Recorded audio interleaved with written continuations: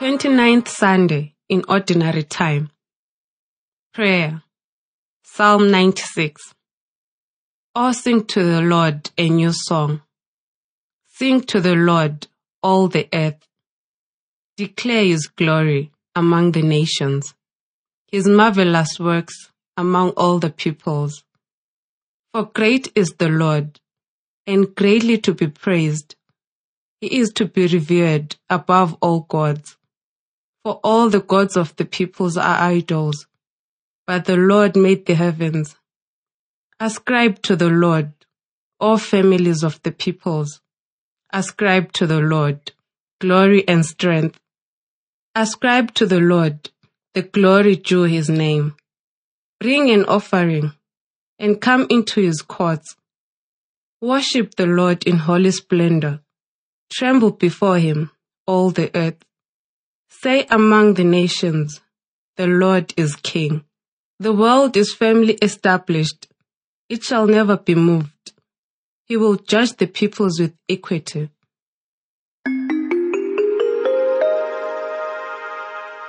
Reading the Word. First reading, Isaiah chapter 45. Thus says the Lord to His anointed, to Cyrus, whose right hand I have grasped, to subdue nations before Him, and to strip kings of their robes, to open doors before Him, and the gates shall not be closed.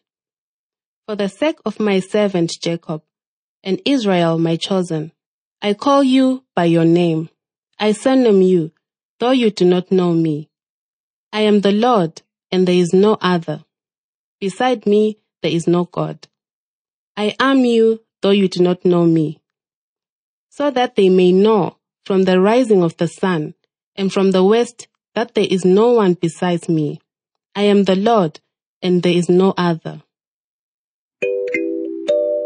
Second reading, 1 Thessalonians chapter 1. Paul, Silvanus, and Timothy, to the church of the Thessalonians, in God the Father and the Lord Jesus Christ. Grace to you and peace.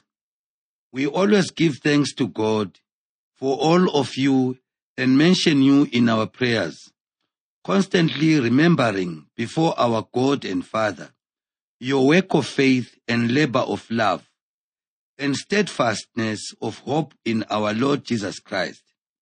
For we know, brothers and sisters, beloved by God, that He has chosen you because our message of the gospel came to you not in word only, but also in power and in the Holy Spirit and with full conviction, just as you know what kind of persons we prove to be among you for your sake.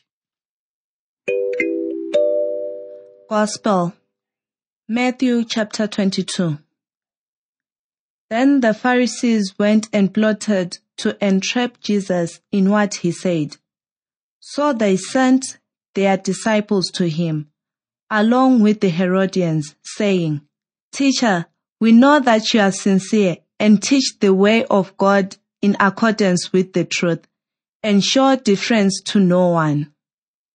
For you do not regard people with partiality. Tell us then what you think. Is it lawful to pay taxes to the emperor or not? But Jesus, aware of their malice, said, Why are you putting me to the test, you hypocrites? Show me the coin used for the tax. And they brought Him a denarius. Then He said to them, Whose head is this, and whose title? They answered, The emperor's. Then He said to them, Give therefore to the emperor the things that are the emperor's, and to God the things that are God's.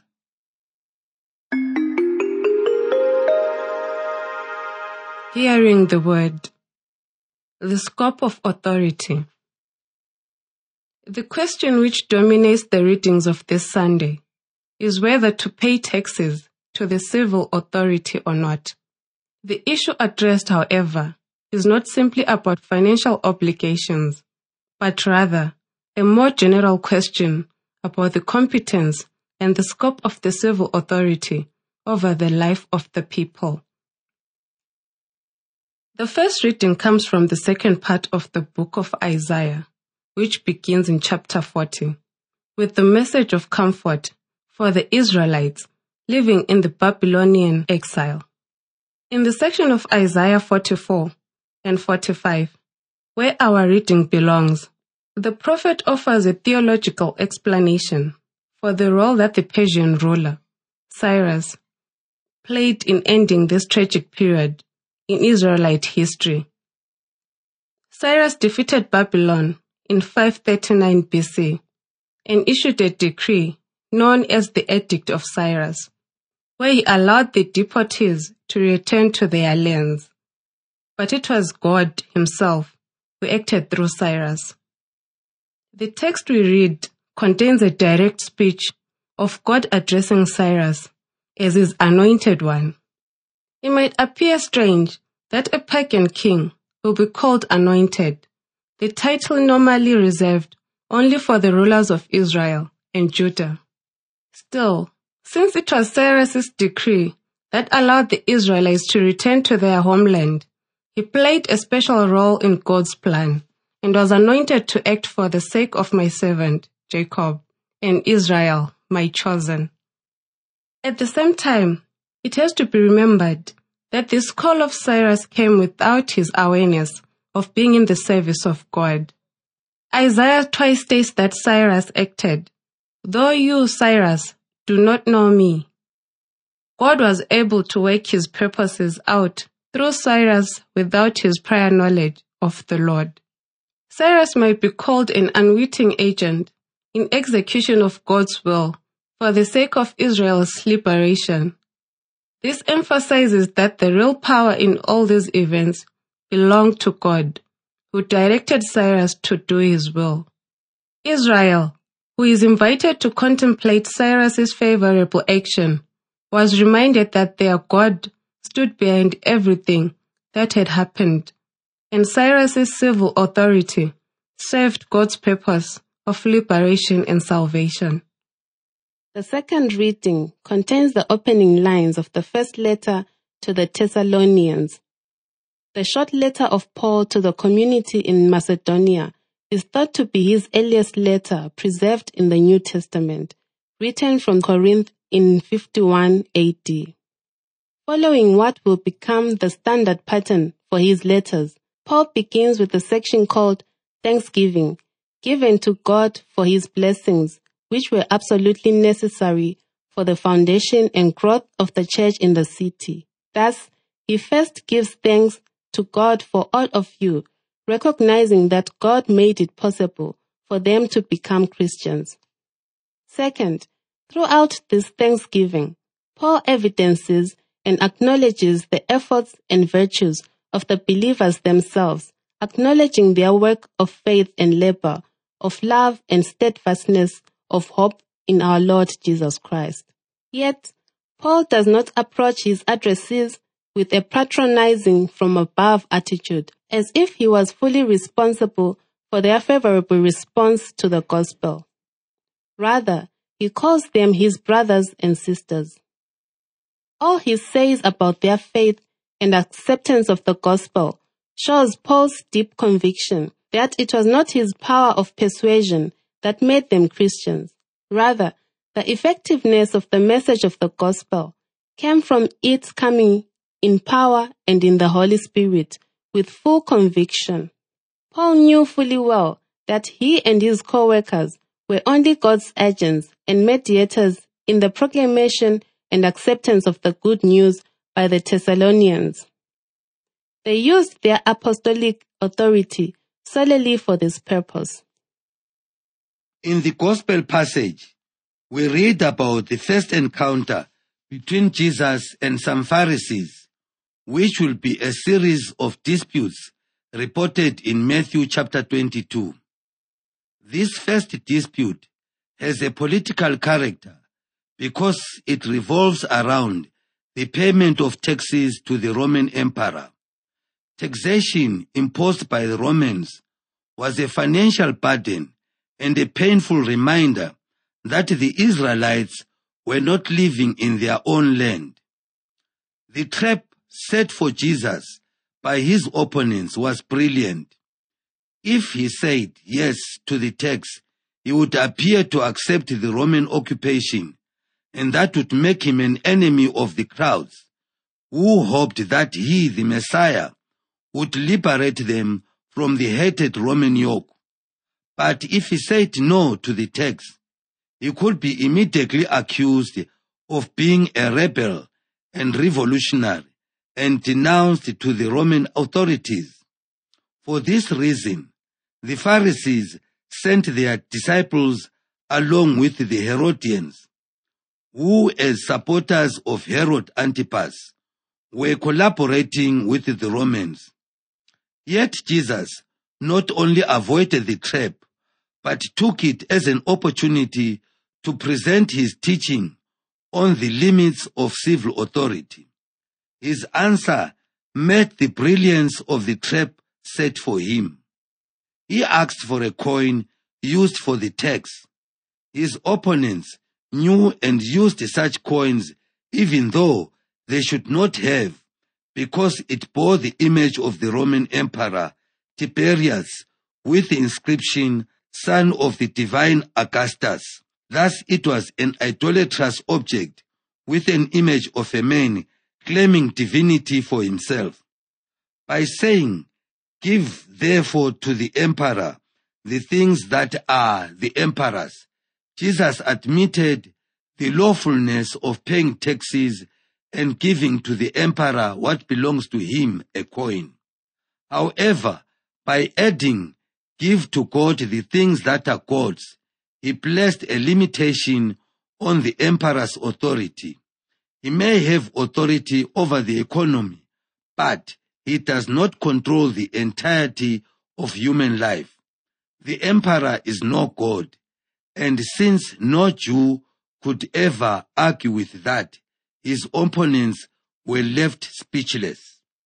In one sentence, Jesus acknowledged the necessity of recognizing the legitimacy of human authority over certain aspects of human life. In this, Jesus showed that he is no rebel or violent revolutionary.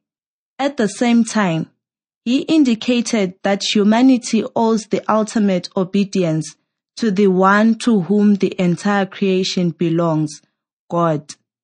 In other words, no human leader can claim dominion over entirety of human life and consider himself or herself equal in authority to God. The biblical readings of today help us to understand the Christian teaching on the scope of competence of various authorities. Civil authorities can and must cooperate in God's plan of liberating and improving the life of people, as it was in the case of Cyrus and in the case of Paul, who used his powers of speech and persuasion on behalf of God to instill faith among the Thessalonians. Jesus powerfully stated that civil obedience is the right attitude, but it has limits. No human authority, not even that of the Roman emperor, who claimed to be divine, can be considered absolute and equal in scope to that of God.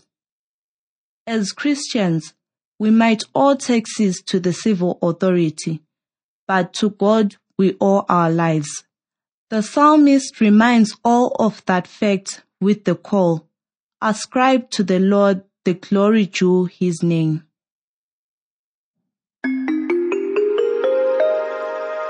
Listening to the Word of God.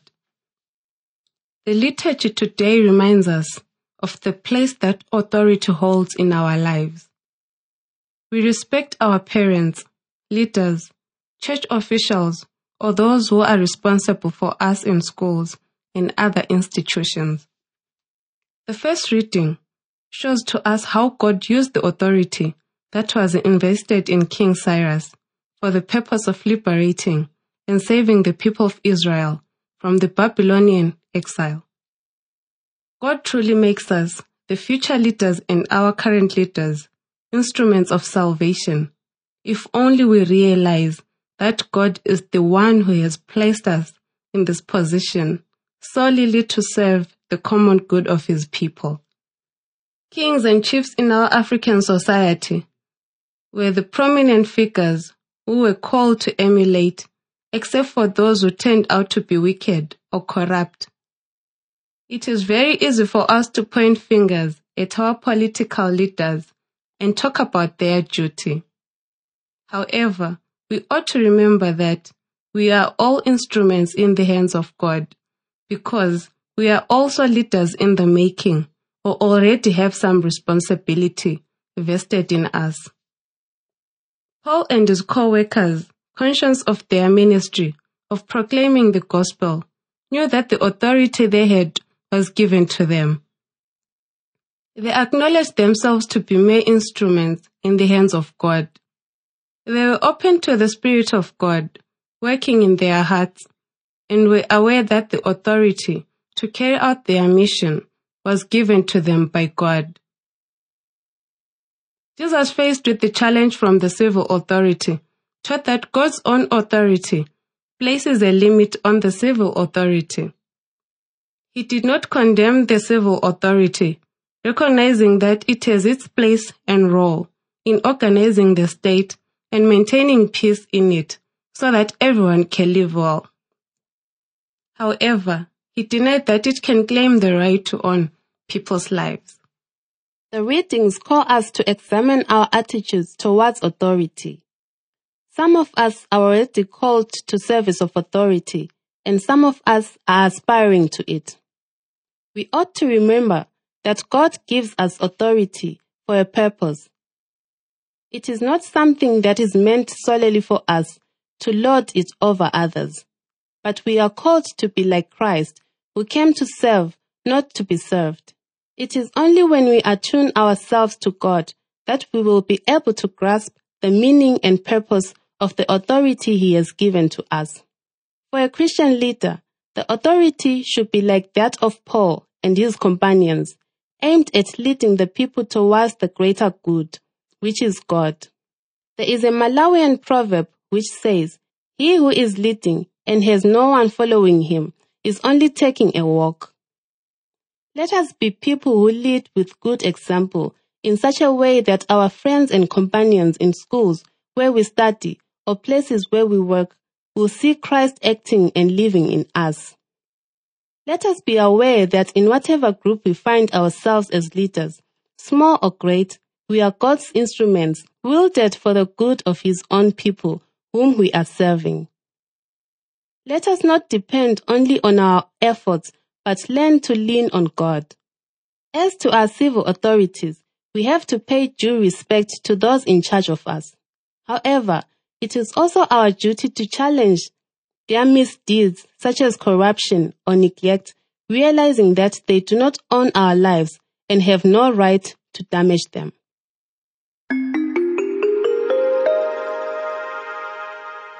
He who refuses to obey cannot command.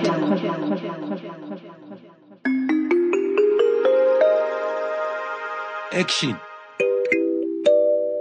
Self-examination. How do I look at those who hold positions of authority? What are my attitudes towards the rules and regulations that govern the institution or place where I am? Do I have respect for authority? Response to God. As a young person, I wish to commit myself, be it in the family, school, or place of work, be it at the service of all whom I will meet in the course of the day, by being available to them. Response to your world. In my personal prayers today, I will pray for my elders, those in civil authority, politicians, and church leaders as well. In our prayer meeting, as a group, let us place a flower vase made of clay or a clay pot and try to visualize ourselves as that fragile instrument, clay pot, in the hands of God, and see how God is filling us with His grace and gifts for the liberation and salvation of those around us.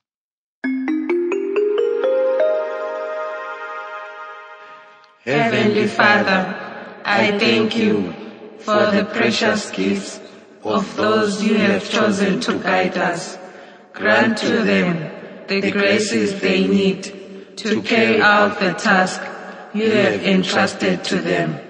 Help them to realize that you have gifted them the service of authority for the purpose of guiding your people for the common good. Help us also to be good citizens. This we ask through Christ our Lord. Amen.